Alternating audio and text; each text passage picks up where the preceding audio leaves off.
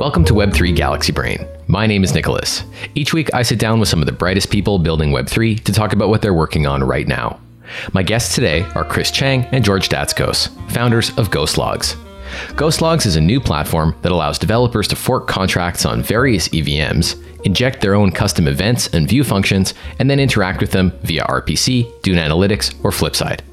In this episode, Chris and George explain how their journey doing MEV on Binance Smart Chain and building NFT loan aggregator Snow Genesis led them to build GhostLogs. We also discuss EIP 7571, another potentially compatible approach to moving event logs out of transaction execution. It was great getting to talk to Chris and George about the emerging trend separating events from transactions. I hope you enjoy the show. As always, this show is provided as entertainment and does not constitute legal, financial, or tax advice or any form of endorsement or suggestion. Crypto has risks, and you alone are responsible for doing your research and making your own decisions. Hey, Chris. Hey, Nicholas. How are you? Good. How are you? I'm doing well. Thank you. Hello, Nicholas. Hey, Chris. Hey, George. Hey, George. Hey, Chris. Welcome to the show. Thank you. Thanks for having us. How are you doing, Nicholas? I'm doing great. I'm excited to talk all about GhostLogs and everything you've been working on. Awesome. We're super excited and stoked to share what we've been building as well. So I guess just to start off, maybe people aren't familiar with you, but Chris Chang, George Datskos, maybe you could explain a little bit about what it is about blockchain that got you excited in the first place. Maybe George, you want to go first, then we'll go to Chris? Sure. I can kind of give you my background as well and start from there. Yeah, great. After graduating from college, I moved from Berkeley to Tokyo to work at a Japanese multinational called Fujitsu. If you're not familiar, it's kind of like the IBM of Japan. Spent a few years there working on distributed storage and data processing. And then I worked at a couple different startups building consumer products, still in Japan at that point. I ended up becoming a tech lead and helped build out the engineering team. Ultimately, those two startups got acquired and I moved back to the US after about a decade in Japan. I moved back to San Francisco, worked with a friend who was starting a new startup. And then there I met Chris in San Francisco. He kind of blockchain pilled me, showed me what's possible. I kind of had not been aware of that world before. Ended up doing MEV with Chris. We scaled our on-chain trading infrastructure to about 150 blockchain nodes. Our edge was mostly based on latency. So the more nodes we had, the better latency we had. So we did MEV for a while and then decided about the same time together with Chris, we're like, well, what if we can contribute more by building actual products that create real value for users? And both of us have backgrounds in creating and building products. So it's kind of a good fit. So that's how we kind of transitioned from doing Web 2 to doing MEV to then doing Web 3 products. And the first thing we built was Snow Genesis, but I'll let Chris kind of give his background before we talk about that. Great. Yeah, awesome. Well, great introduction. Thanks, George. So my background isn't actually a traditional one, as I wasn't always a software engineer. So initially, I worked as an international student advisor at UC Berkeley before transitioning into a software engineer role. As a software engineer, I worked at Amazon Web Services on Kinesis, which involved data streaming. After 2 startups later, I got into crypto and met George in San Francisco, where we collaborated on Longtail and EV, and we have been building products ever since. That's a great background. I think that's super inspiring to people because so often we just get really, driven into us that you have to go to some elite computer science education in order to get involved in the space or just in general to be really good at building technology products. So it's interesting to hear your story is not conventional. Yeah, absolutely. When I was learning about computer science, as a psychology student, I was like, okay, I could not do this, but I imagine a world where, the skill that I've acquired to allow me to build products similar to blockchain, like seeing the future, what it would be like had I had these skills. And excited to have this journey and finally land on crypto and be able to build products like Snow Genesis to create value for users. Wow. And George, you mentioned just before we jump into Snow Genesis and then GhostLogs, the MEV projects that you worked on, having 150 nodes. Why is it advantageous to have so many nodes? Yeah, sure. So we were actually doing MEV on the Binance Smart Chain, which was all about Mempool. So it's kind of before or during Flashbots, but Flashbots was only on Ethereum mainnet. So there's no way to pay a priority auction fee to create bundles. So everything had to be direct to Mempool. It was the most PvP environment you can think of. So in order to be fast in MEV on those kind of chains, you have to be very quick to, first of all, learn about a transaction and then propagate your transaction. And the more nodes you have, the more likely you are to hear about a transaction first. And the more nodes you have, the more likely you are to be able to propagate it and connect to validator sentries. And so those nodes are also geographically distributed, I assume? Exactly. That's interesting. And in the BSC space, I don't know if people are just familiar with Ethereum before Flashbots. Is it sort of how it is, or are there different properties that made it a different experience? Ethereum before Flashbots is probably, I think, similar to what Binance Smart Chain was like. Basically, everything was about a priority gas auction. So if you see people who are doing, for example, sandwiching, we were not, but people who are, they'd have to see a transaction that they want to send something before and then something after. They'd have to send a little bit of a higher gas fee to go first, and then send the same gas fee of the transaction to go after it. And those would all go through the mempool. And as you know, priority gas auctions cause a lot of spam. There's unnecessary transaction fees. And I think those are some of the reasons that Flashbots kind of came about, as well as offering the ability to do confidential transactions. But yeah, quite a bit different world from pre-Flashbots to post-Flashbots. But we were only doing MEV on Binance Smart Chain, which didn't have that concept at all, and it was all mempool. Wow. And I guess that must have been, it had a lot of traffic and a lot of volume. Must have been pretty competitive, even relative to other chains. It was, yeah, very much. There were some very, very strong teams. Very cool. So after that, you moved on to doing Snow Genesis, which I think you did a few projects before arriving at GhostLogs, right? Yeah, that's right. So we done Snow Genesis, which is our first NFT lending aggregator on Ethereum. At the time, really, we wanted to build a product after this NEV PvP world, so that will provide value for users. And based on our research and personal experience in NFT lending, we realized that the data is so fragmented that as a lender and a borrower, you had to go through each protocol just to find listings and offers. The thing is that nobody got time for that. So we decided to take matter into our own hands to build out the first NFT lending aggregator. We grew from just two of us using the product to now thousands of monthly active users, and just celebrated our first year anniversary last year in November. Wow, that's great. So it's an aggregator. Does it also offer the functionality of a protocol for lending NFTs, or it's just aggregating existing products? Yes. So for Snow Genesis, we are just data providers that allowing them to have the data aggregator in a centralized place. We don't provide the execution layer. Got it. Interesting. Okay, so if people, that won't be the focus of our conversation, but if people are interested, snowgenesis.com can check it out. I guess what's the best application is just if you're trying to take out a loan on an NFT, that it might be useful for you? Yeah, definitely. So if you're a borrower that you want to borrow against your Apache Penguin, for instance, then you'll come to our platform and essentially look at the offers from various protocols and then figure out which one you want to do. And you can go to their website directly. And we are unbiased platform, which means that we don't charge anything from anyone. So we are, we just provide the data as it is, and no one can promote their information on our site. I see. Is there a paid function at all, or does it generate any revenue? No, this is a public good, essentially. Wow, we got to get you into the optimism round next time or something. Thank you. Yeah, we didn't apply it on, but yeah, next time. Sounds great. Okay, and then having built Snow Genesis, did your work lead directly to GhostLogs, or were there other things you experimented with in between? Yeah, actually directly influenced GhostLog, actually, because while we were building Snow Genesis, we noticed a lot of integration were dependent on missing or incomplete smart contract event logs, right? So that this meant that we had to leverage low-level traces and other techniques to piece the puzzle together. For example, a blend contract, blend by Blur, which is NFT lending protocols, they're pretty gas efficient. However, there are definitely events like parameter that are missing. So what we had to do, we had to, listen on a certain event, like repay event, and then retroactively figure out when the loan was borrowed, who were the borrower, lenders, amount, etc. And then if there's any renegotiation in between, we also have to piece those puzzles together as well. And finally arriving in this full blockchain data state. And we realized that you would do that by simulating a transaction? So we actually built our own data pipeline and indexer to make that happen. And so you would be reverse engineering the data that was missing, that wasn't emitted from the events that you would need in order to consume or interact with the protocol. And you'd be doing that by running like a local fork, or how exactly? So for this particular case, where there was an event being emitted, but it just didn't contain all the parameters that we needed, the alternative is to find the original start, and then we have the repay, and you can kind of reconcile that way. Along the way, you would find all the refinances where the borrower changes.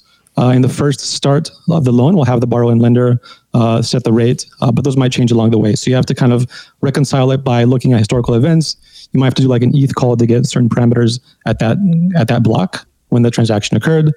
And that's why we thought, wouldn't there be a better way if we can just have exactly the events that we want if we could modify this contract? Because going back to our MEV days, we did have like state overrides that are already possible to do in all the execution clients, right?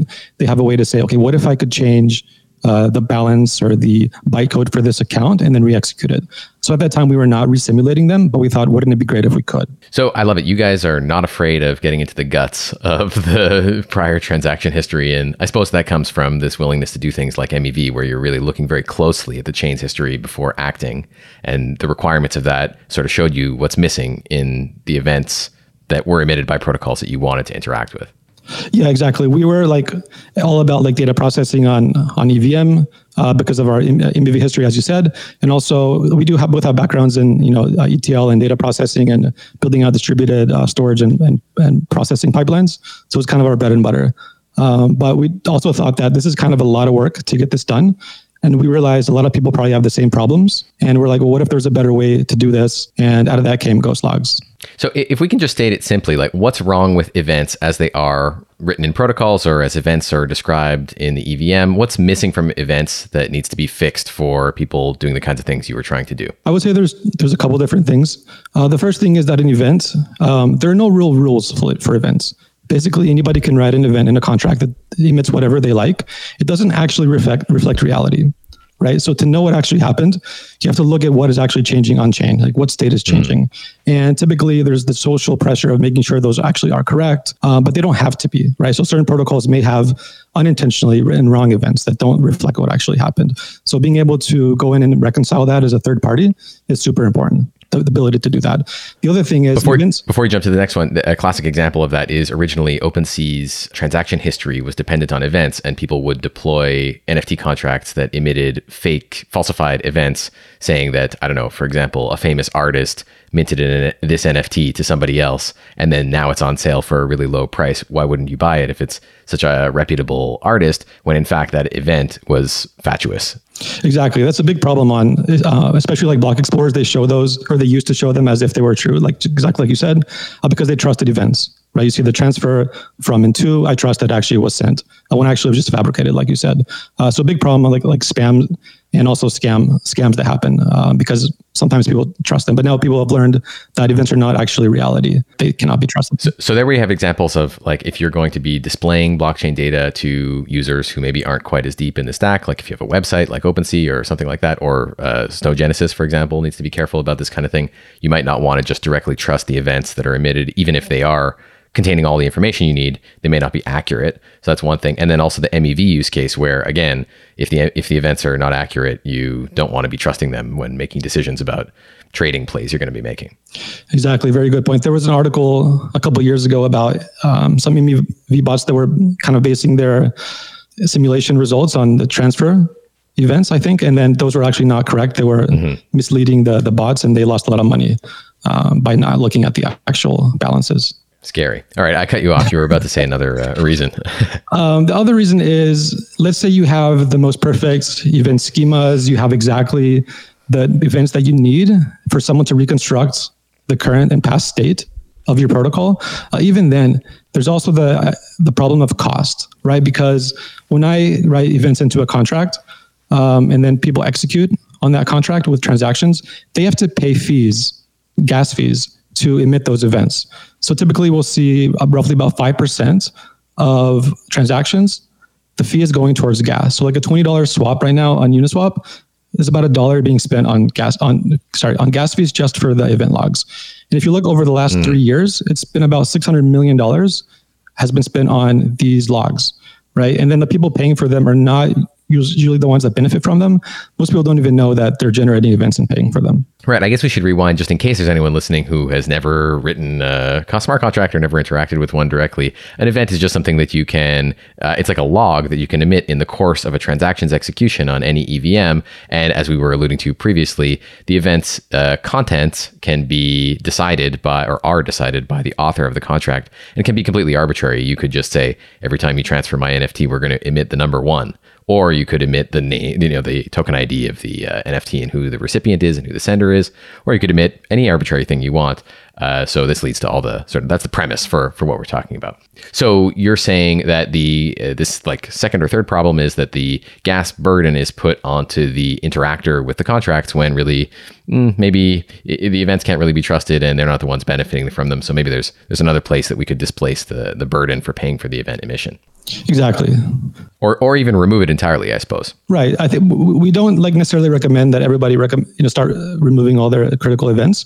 But we do think that now people can be empowered to decide what events they want to have on-chain and what events they want to have running in an off-chain context, which is not going to incur fees to the end users. Because I guess the nuance there is that the events can be useful, but especially if you are the one authoring the contract and consuming them, then you can trust them. Or I guess if you know the contract, if you take a look at the contract source code and you believe that it's trustworthy, then even if you're not the original author, you can still trust those events. But the events themselves are not available within the context of a transaction to the transaction itself.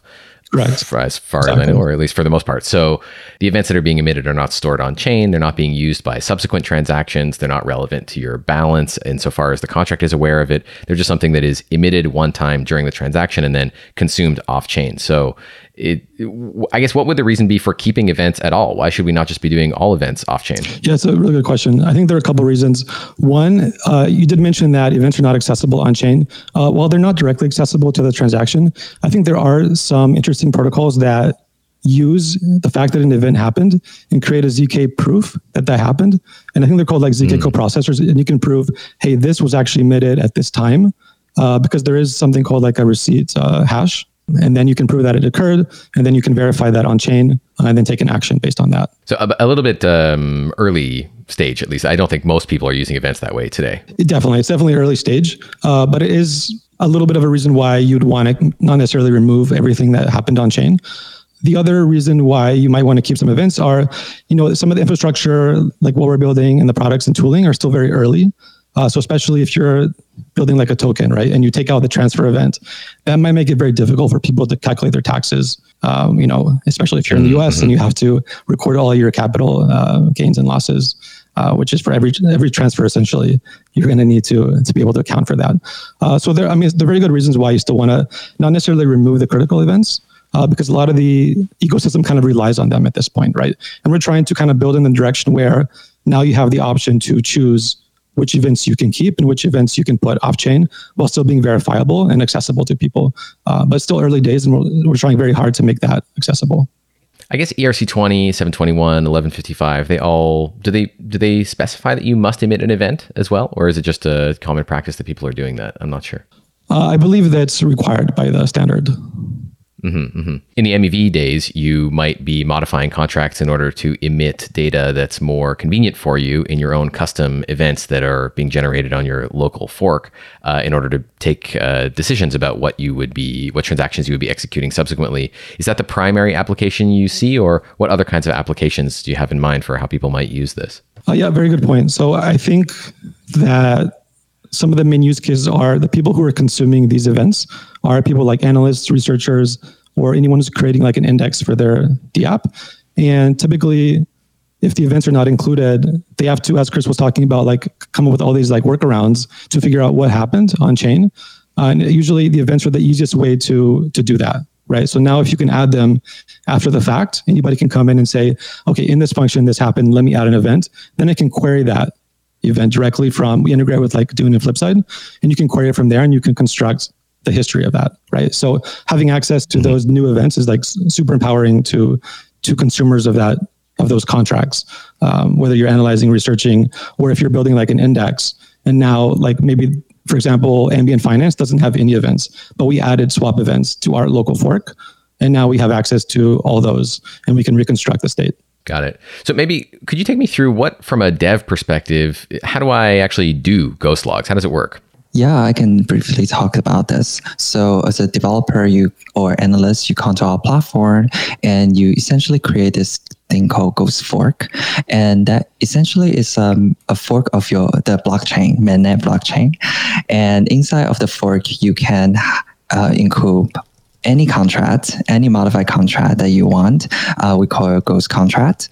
And then inside the Ghost contract, you're able to modify, create new field function, access private variable, or you can emit event as it's intended. And then after that, you can do simulation based on real transactions. So seeing that, okay, what happened if this transaction on chain currently is piped into this new contract replay with this modified contract. And then you can see the new event being generated.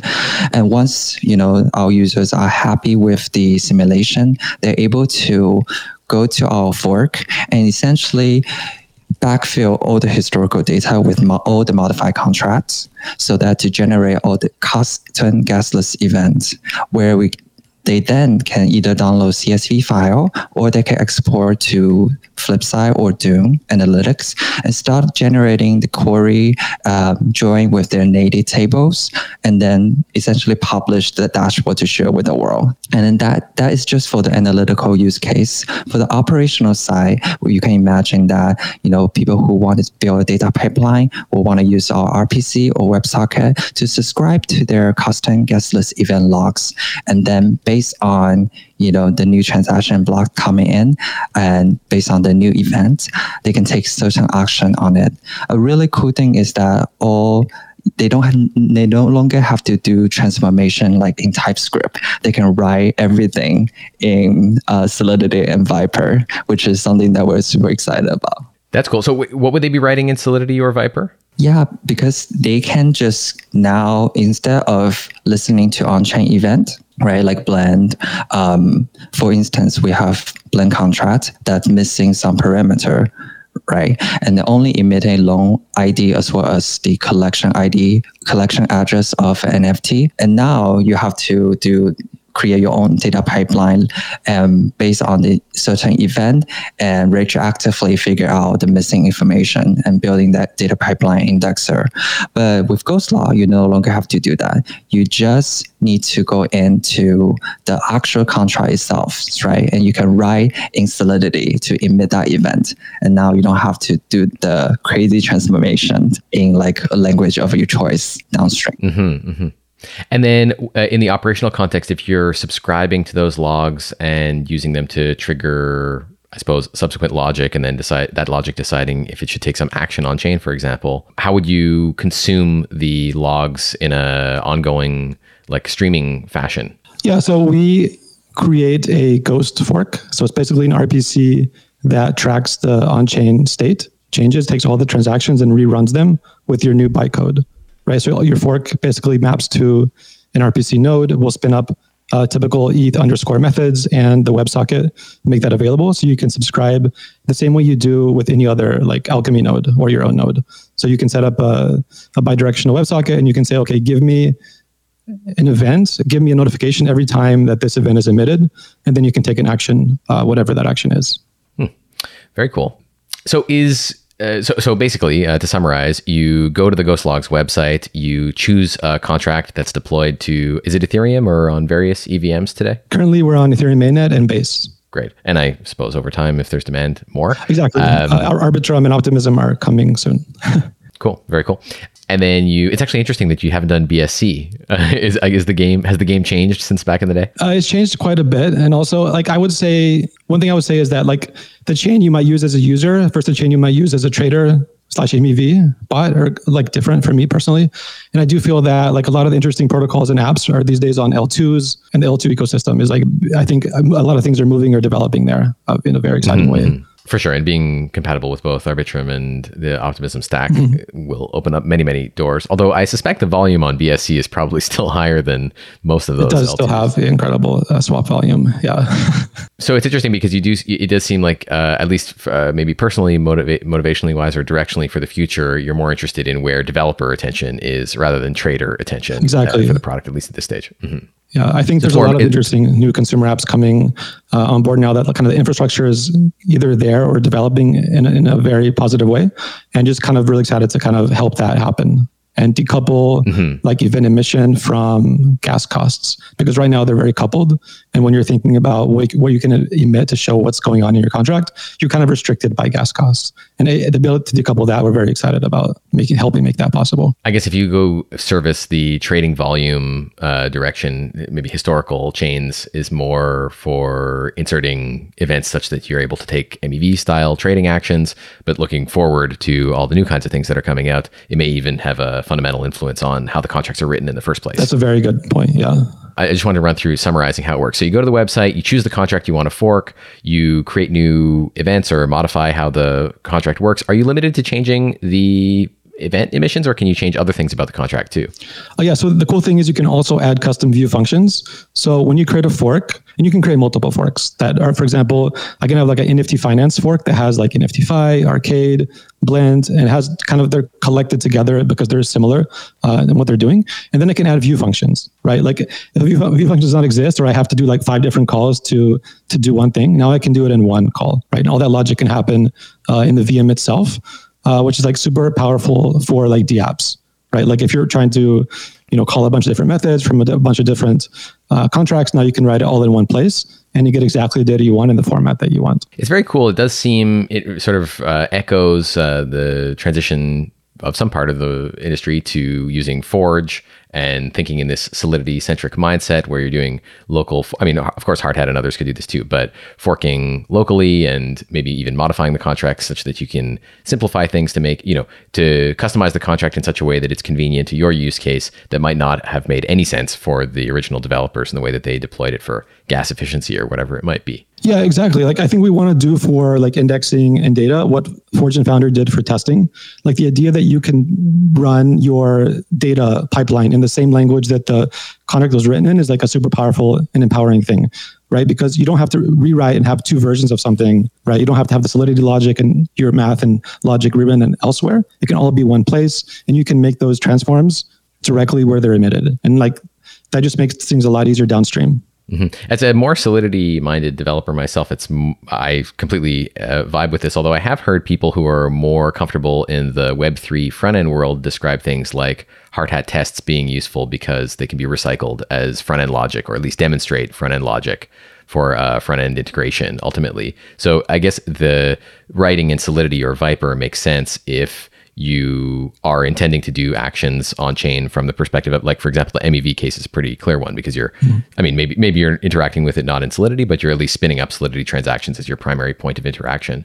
But I guess if you're creating a front end, then maybe even being in JS or TS is not an obstacle because that's where you're going to end up eventually. What do you think makes it make sense to be working in Solidity for? I suppose it's because you're mutating the contracts themselves. So while you're not mutating the state, you are mutating your view of that state. And the idea that you can emit new events that were not there before is super powerful for indexers and backends, but also the fact that you can add new view functions means you can move some of your logic that previously was in your front end.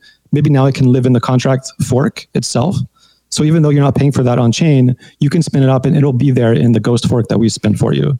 So maybe your front end could be a lot simpler now. Right. And you can, as a protocol developer, or I don't know if there's a word for this, but the kind of thing you're doing at Snow Genesis, for example, where you're observing other protocols and aggregating them and maybe making these kind of intermediary view functions that simplify the creation of the front end, but are not executed on chain, whatever that in-between role might be. That can, if you understand how the protocol works, then you can really simplify the front end development or whatever kind of interaction development endpoint you're creating for users or other developers within your organization. So that makes sense. Exactly. Like I think that our view of what we're building that goes beyond GhostLogs, we think of it like the whole Ghost ecosystem, is that we're trying to build like data availability substrates for blockchains. So making it really, really simple to add observability without incurring costs on chain. So the first product on that journey is GhostLogs, which like you were kind of hinting at being an overlay network on top of existing blockchains. And now you can plug in those gasless logs and those free view functions and run them in this off-chain environment. So in a way, it's a little bit in the same ballpark as the graph, potentially. I think there's a lot of interesting compatibility there, because imagine if you can take a Ghost fork that has all your new events that previously you might have to do an ETH call during your transform step. Now you can add them as events, and you can plug that into like the graph, and your graph transforms can be so much simpler and faster, because now you're operating on events that did happen on chain and events that didn't happen on chain, but do reflect state transitions. And you'll be able to spin up that index much more efficiently. Great developer experience, and also we think it's going to be a lot faster end-to-end to re-index. Makes a lot of sense. So go to the website, choose the contract, fork it, create this Ghost version of the contract, insert whatever view functions or changes to the events that are emitted that you want, simulate new transactions. Then if you're happy with it, you can backfill all the old events and either download or integrate with Flipside or Dune. If I wanted to, I guess it's probably not there yet, of course, but if I wanted to do something like have a subgraph based on this, where is this being run? Is it running on my local machine, or it's in the cloud somewhere? So first of all, as you know, spin up the RPC for you, and then you can run subgraph yourself, or you can use the decentralized subgraph graph protocol, or you can use one of the centralized hosts like GoldSky or Alchemy. So you really can just do this today because you're just generating a regular RPC interface. You can do it today. You can do it today for some of the hosts. I know that GoldSky lets you put in a custom RPC. I don't know if Alchemy does, but I think eventually they will when they see the power of like these kind of off-chain execution environments. And that RPC, the Ghost RPC, is something that you run in the cloud? Yes, currently it's centralized. So we can like ensure some latency requirements, some throughput requirements. We're able to do all sorts of optimizations, especially with how we backfill very efficiently and at scale. But we do see eventually there will be an open source reference implementation that anybody can run to verify that what we're actually outputting is actually correct. No, I think for most people's applications, verifying that it's correct or having trust in that it's correct is more important than being able to run it themselves, most likely. I guess unless they reach a certain kind of scale. It's just the efficiency of that is pretty good for testing, or at least for getting the product into people's hands quickly. Makes a lot of sense.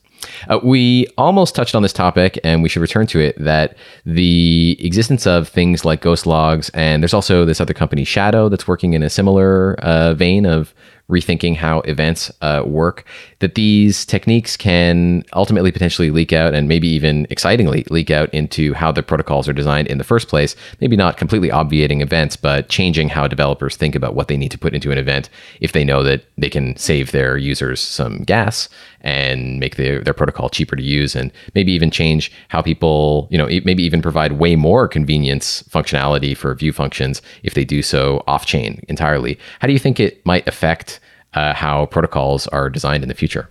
Yeah, I say first of all, I think it's great to have this ERC 7571. It's kind of a starting point for like the community and ecosystem to align on what it means to have like this off-chain set of events, these off-chain view functions, and then specify them in a compatible way, right? Where all the tooling can benefit from, and there can be like a consistent way people can specify those, and then those can be consumed, right? So it makes a lot of sense to have one way of doing that. So I'm excited that Shadow has done some of the work there to help start that process. Could you describe 7571 a little bit for folks who aren't familiar? Sure. So the core idea is that you want to have something that's backwards compatible while signaling as the protocol creator what you'd like to have emitted in this off-chain world. So the way they have it right now is you can go in and you can create a off-chain block. They call it a shadow block. We're not too stoked on the naming of enshrining your product name into the syntax, but we do hope that they will consider calling it an off-chain block or a gasless block instead of a shadow block.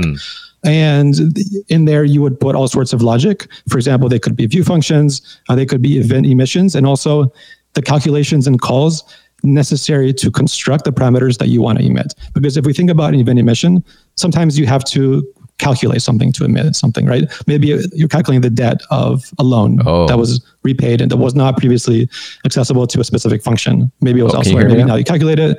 So you have a block that does all sorts of logic. You can even do external call to, for example, a Chainlink Oracle, get the current price of an asset, and then emit all that. So then existing nodes and infrastructure will not be impacted because these blocks will be, in the first version of it, compiled as comments, compiled out. So then the bytecode that is emitted and submitted on chain will be consistent with what would be emitted if these blocks were not even there. And then because the comments are there in the source, when that source is shared either through the IPFS or through Etherscan, and nodes and indexers that care about this can fetch it, and then they can run those off-chain blocks, process them. That's interesting. So this is more, so 7571 more addresses the latter example that we were discussing about it really having a large influence on how protocols are designed and for gas efficiency and supplementary convenience event emission, so that you put all of the events that you might want to, someone might want to have access to interact or understand your protocol in the comments, but you don't ever emit any of them. But it's still from the perspective of more the original author of the contract. It's not so much about adding things subsequent to the deployment. Exactly. I think there's some benefits there to like signaling benefits, right? The contract author and setup people who created it are typically in one of the best positions to surface what they think is most important. Maybe not critical enough to be on chain, but maybe important enough to represent certain state changes. And then signaling that, and then people being able to bootstrap on top of that is like pretty powerful. But as you were kind of started to mention, the ability for other people to also do that, like a third party, is also very, very interesting. Yeah, there's really no like shelling point, metatextual shelling point for talking about contracts yet. It seems there's no canonical other place to see what other people have said or thought or commented or added to a given contract. It seems like that could be a useful addition to just having the hashed, verifiable source code for the contract itself from the original author. I think it's a great starting point to be able to share what the original author had. But like things like sharing and discovery are going to be very, very, very important for something like this to really take off, because then you can kind of have the same thing that platforms like Dune and Flipside have for data analysis, you can now have for protocols themselves. You can look at what other people have written, and maybe there's a trust that people in the community say, okay, here's my version of, Alvv 3 has all these extra events that I think are important, and then you can bootstrap on top of those, and you can build your products, and you can take those forks that people have built, and you can import them into your own fork, and then maybe add changes on top of it. But like having ability to share and discover, we think we're very excited about releasing this soon. Yeah, what's the state of the art with that right now? I guess subgraphs are one way that people do that. Dune is another, but I suppose the queries themselves are visible even if the product itself is centralized, so you can build on top of other people's ideas there in some ways. What do you think of as the kind of the ways to do this today? So yeah, I think those are like great ways that people are already doing them. Sharing source code, sharing queries on like Dune, sharing the subgraphs on platforms like what we have. Currently, everything is kind of siloed to a specific customer. So I come in and my forks are private to me. But very soon, we're going to open up the option to make those public, right? And I can make them public in the context of a single fork or multiple forks. And then a fork will have all these different contracts. It'll have all my edits. And then the community will be able to see those, maybe rate them, maybe say, okay, I really like this. And you can start creating kind of like social layer on top of it. Because not everybody maybe wants to look at every single detail, but if they can say, okay, hey, I trust these people have written these great edits, I can then import them into my fork, or I can use their fork directly. Then you start to create kind of an ecosystem around it. Mm-hmm. It's interesting to think it might actually be more timely to do the complement to 7571 and instead go backwards from the consumption of the protocols.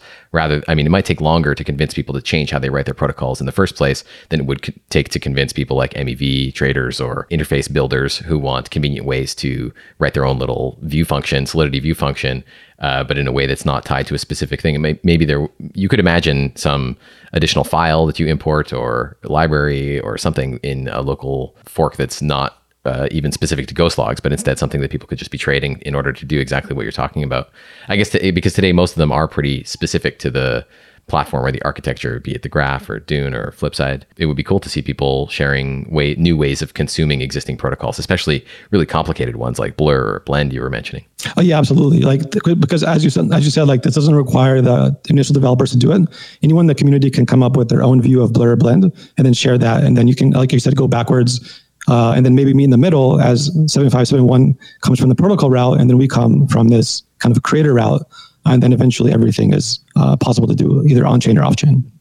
Or I said blur, but I meant seaport. But yeah, there's so many protocols where it requires, or like I remember working on Juicebox protocol, that in order to retrieve the data, in order to pass an argument that has several complicated structs, you need to go traverse so many contracts in order to get that data. If someone could just write a single function in order to do that for you, that would simplify the life of everybody thereafter. Very good point. I was also kind of looking at the very original seaport, like the Wyvern contract event emissions, and they were very, very tricky to figure out what actually happened. And being able to edit the code was kind of the most ergonomic way of doing that. And then being able to share that. I've heard that. Yeah. You can imagine people like, I don't know, I'm thinking of like Reservoir or other people who provide aggregating indexing services, or even Snow Genesis for looking at these things might prefer to do a public goods version where, sure, it's useful for them, but why not let other people consume it? It's not really a moat to be able to, or it ought not at least be a moat to be able to understand how protocols work, even though maybe in some cases it is. Absolutely. I agree that like a public goods version of a lot of these protocols will be super impactful. Yeah, you could also imagine if there was a standardized kind of way to do this, that the protocols themselves might even subsidize grants or other things in order to get it to make their protocols more legible. Yeah, and it is also nice because it does seem like in the current state of affairs, there is this awkwardness in the smart contract authoring where you're riding a line between legibility makes it easier to audit, easier to understand, and more accessible for extensions to be built on top of, but at the expense of gas and maybe even just design efficiency. If you really understand how it works, you don't really need it to be legible for your own purposes. Yeah, absolutely. So as you can imagine that, blockchain is kind of, smart contract is kind of unforgiving, where before deployment, you actually have to figure out what event logs you want to emit. And once it's deployed, it's done, unless you're using proxy contract, of course. But, you can imagine that you can't really know every future analytical need of a specific protocol. And so GhostLog provide you an alternative way to like retroactively add new events as you see fit. And I think this is super powerful as, in comparison to Web 2, where if you miss some front-end tracking, back-end tracking, you just add them. It's not a big deal. And however, blockchain is not the case.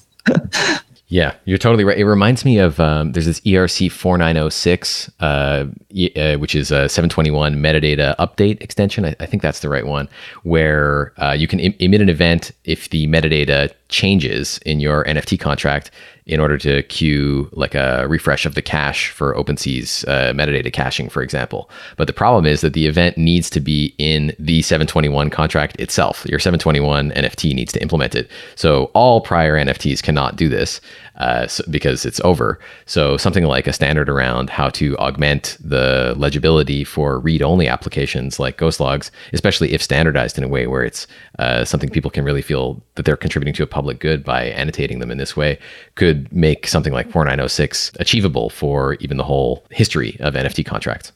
Yeah, I like that a lot. Like the idea of like a retroactive 4906 annotate at the metadata update event would be great. And someone like OpenSea would love it because they don't need to go and refresh their cache over everything, even if nothing has changed. If a developer or even just a friendly person in the community augments a contract retroactively with a 4906 post facto ghost, whatever you call it, ghost fork, then it even reduces maybe the computational load on them. If they can get some assurance that it's an accurate implementation, then it maybe even makes their backend more efficient. Would be interesting. So lots of interesting applications of this stuff. I guess we sort of touched on it, but one question I had was how devs should think about non-standard, non-EIP modifications to how Solidity and the EVM work. I mean, we talked about 7571, which is in progress, official way of going about things. But I mean, in practice, devs are always doing like local forks of things. They're messing with libraries that they're importing from OpenZeppelin or whomever because it's missing something they need or in some other way is not ergonomic. Maybe those are things that they're not going to ship in production, but they're very useful for testing or understanding or building some part of their stack. I'm curious if you just have any thoughts on how GhostLogs plays or sits in this field of like the praxis of mucking about in the EVM and trying to get things done versus the kind of standardized, you should emit an event with all the data that you need, but you're locked into it once the contract is deployed. I don't know if you have any thoughts on that. It's a good question. I think if you look beyond standardization, it's very free what you can do, especially with these things like ghost forks. You can add events any way that you see fit. I think, without standardization, it's kind of like a free for all. We don't necessarily have specific recommendations beyond. We think it's not a good idea to remove events in your ghost fork, because then it can be really challenging. It's because you no longer have the mainnet changes plus your changes. So we typically recommend to be additive, right? To add new events instead of modifying existing ones. That's kind of the main thing that we recommend anyone who's kind of messing with events. Mm-hmm.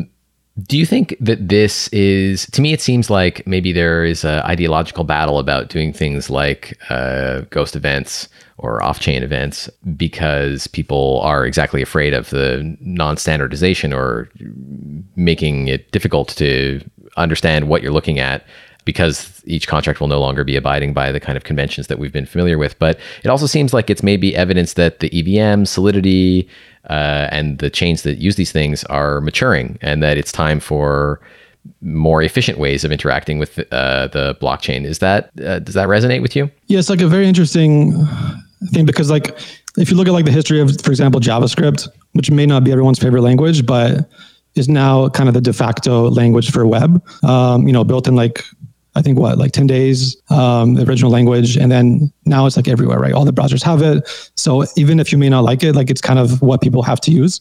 And maybe people don't love Solidity and Viper, but it is the de facto language for EVM. Although I am seeing like some interesting developments from like, Arbitrum and Stylus, and being able to write your contracts in any language that you like that has WASM support, compile it down to this very efficient runtime. And this, I do see this as kind of being kind of maybe the next iteration of on-chain.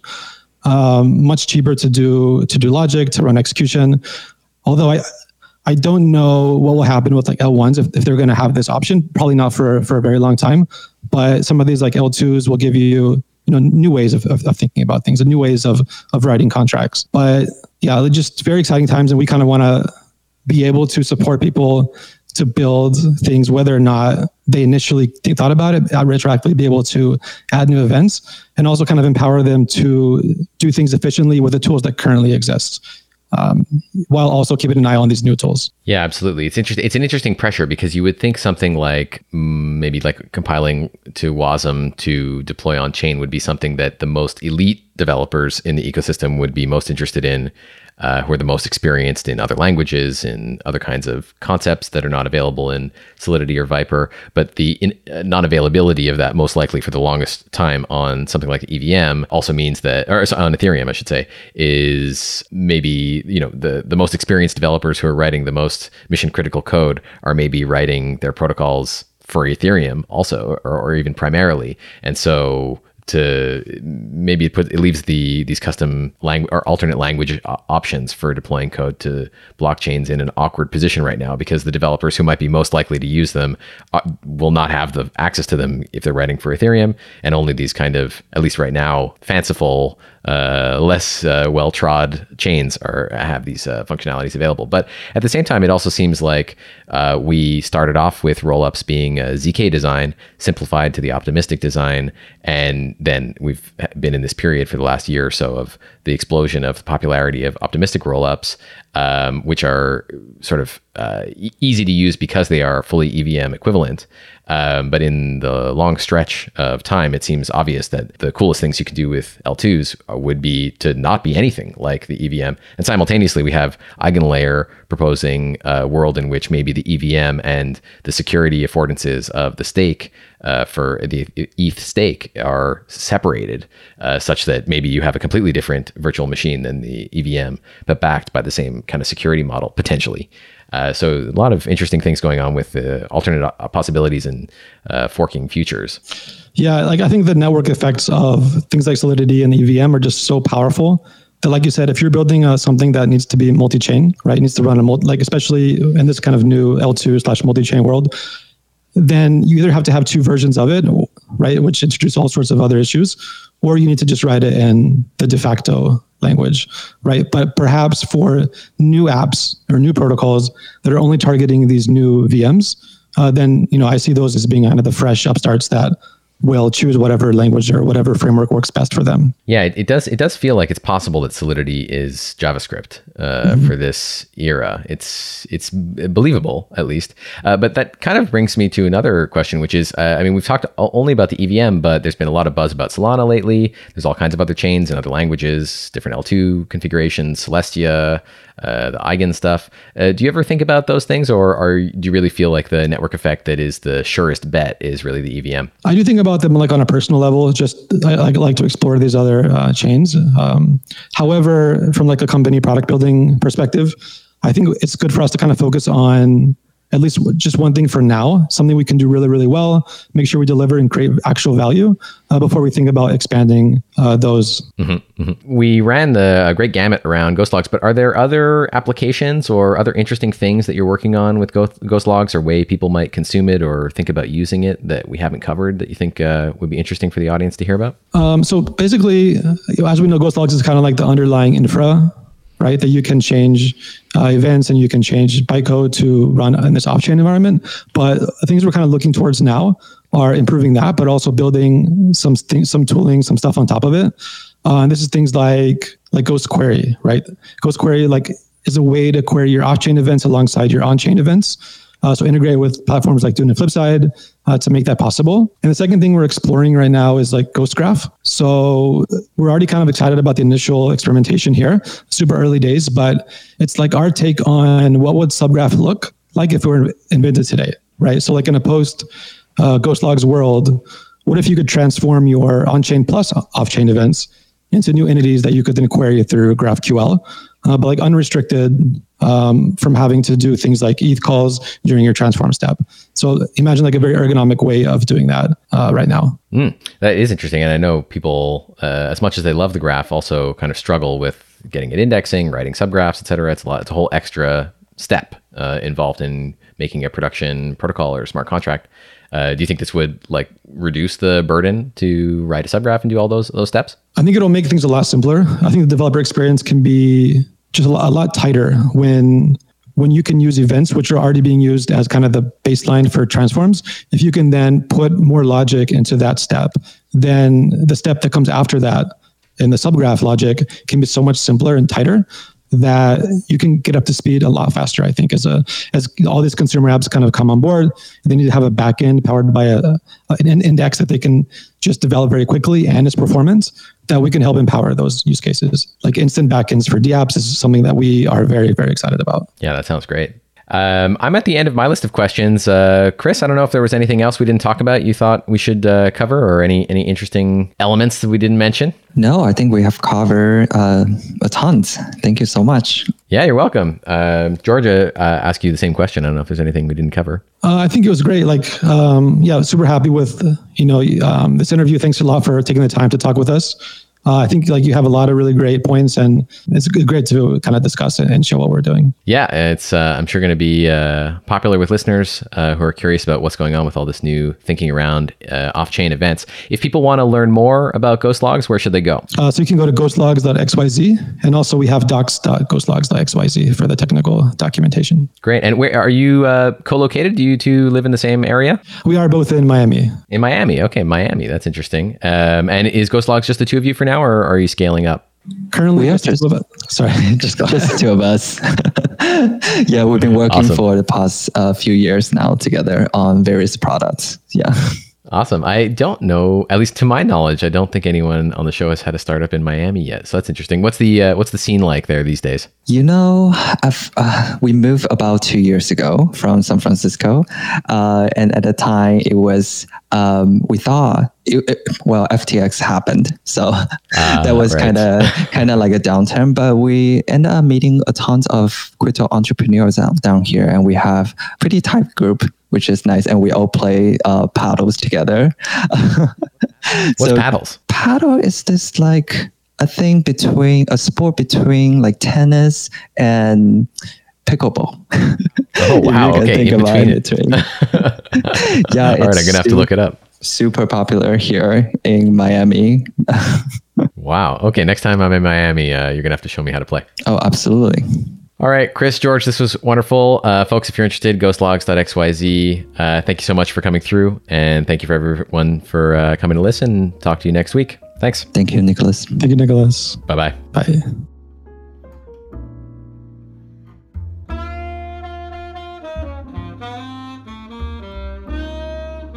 Hey, thanks for listening to this episode of Web3 Galaxy Brain. To keep up with everything Web3, follow me on Twitter at Nicholas with 4 leading N's. You can find links to the topics discussed on today's episode in the show notes. Podcast feed links are available at web3galaxybrain.com. Web3 Galaxy Brain airs live most Friday afternoons at 5 p.m. Eastern Time, 2200 UTC on Twitter Spaces. I look forward to seeing you there.